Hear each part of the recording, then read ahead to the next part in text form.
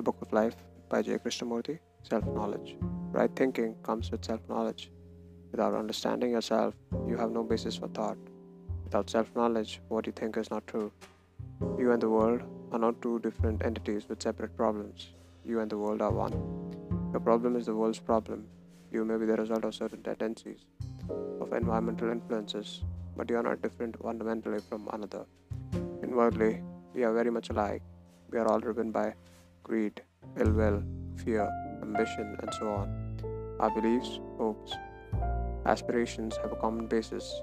We are one. We are one humanity.